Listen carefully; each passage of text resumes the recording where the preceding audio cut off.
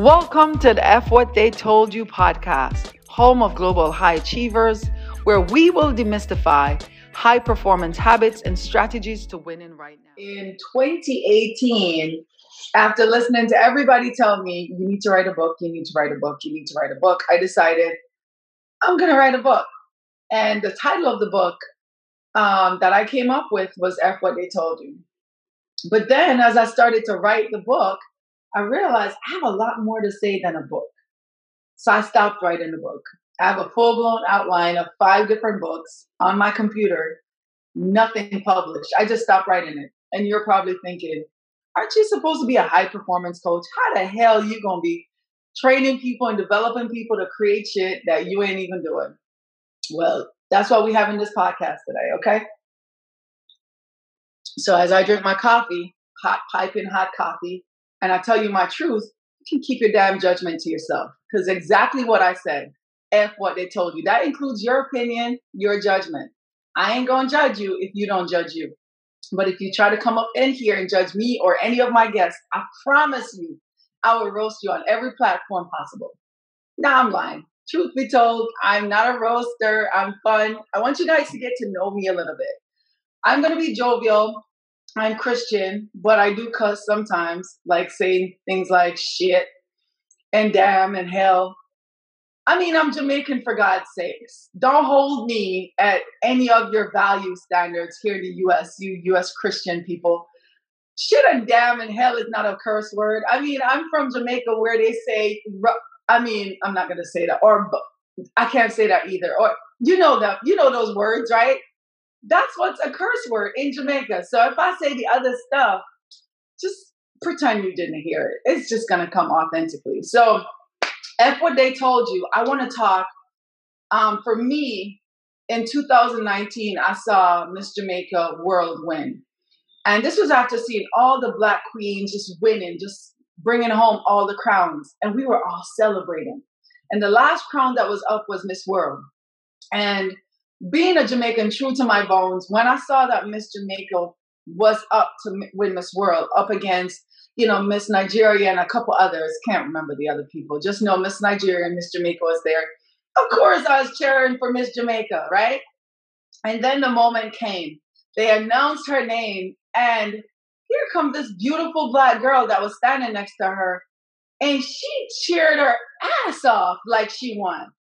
And I was like, oh my God, that's exactly how I am.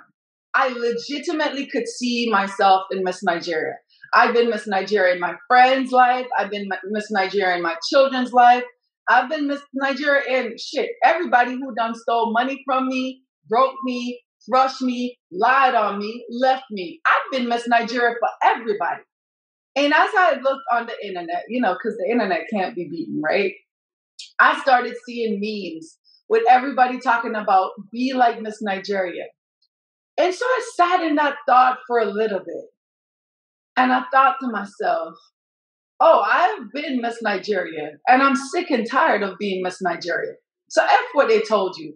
I'm sick and tired of being the one always in the background cheering. I'm not saying I'm hating on anybody. I'm not saying I cannot celebrate anybody else.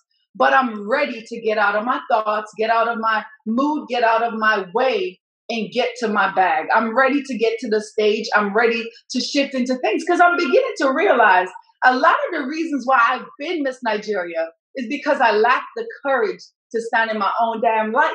I was so busy cheering for everybody else that I didn't realize I had a light. I had a platform.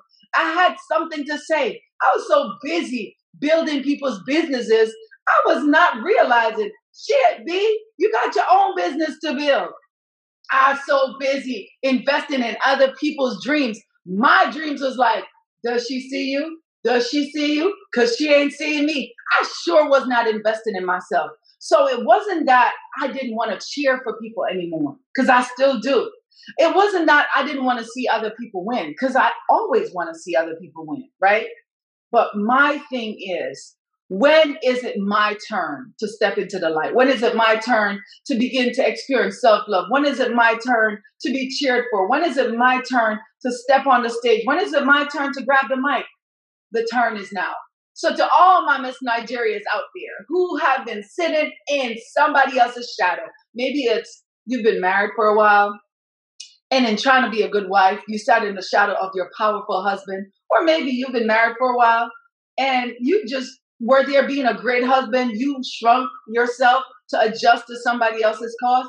Or maybe you became a mother and you just wanted to be the best mother or father. And so as a result of that, you forgot that you wanted to go back to school. You wanted to start the business. You wanted to build a thing because you used all of your time. Maybe you went through a bad divorce and you just could not see yourself starting over because you thought that self that you were with the partner is the only self you were. I want you to remember that the person who built that can build the thing that you're about to build. Maybe it is that you've been that good daughter or son who did exactly what mom and dad told us to do. And so you're thinking, if I quit this, if I stop doing what everybody else has told me to do, they're not going to see that I'm valuable. They're not going to see my work. Well, I'm telling you, I'm here. I see you. I feel you. I've been there. And this is our time. This is our season. We've survived 2020, child.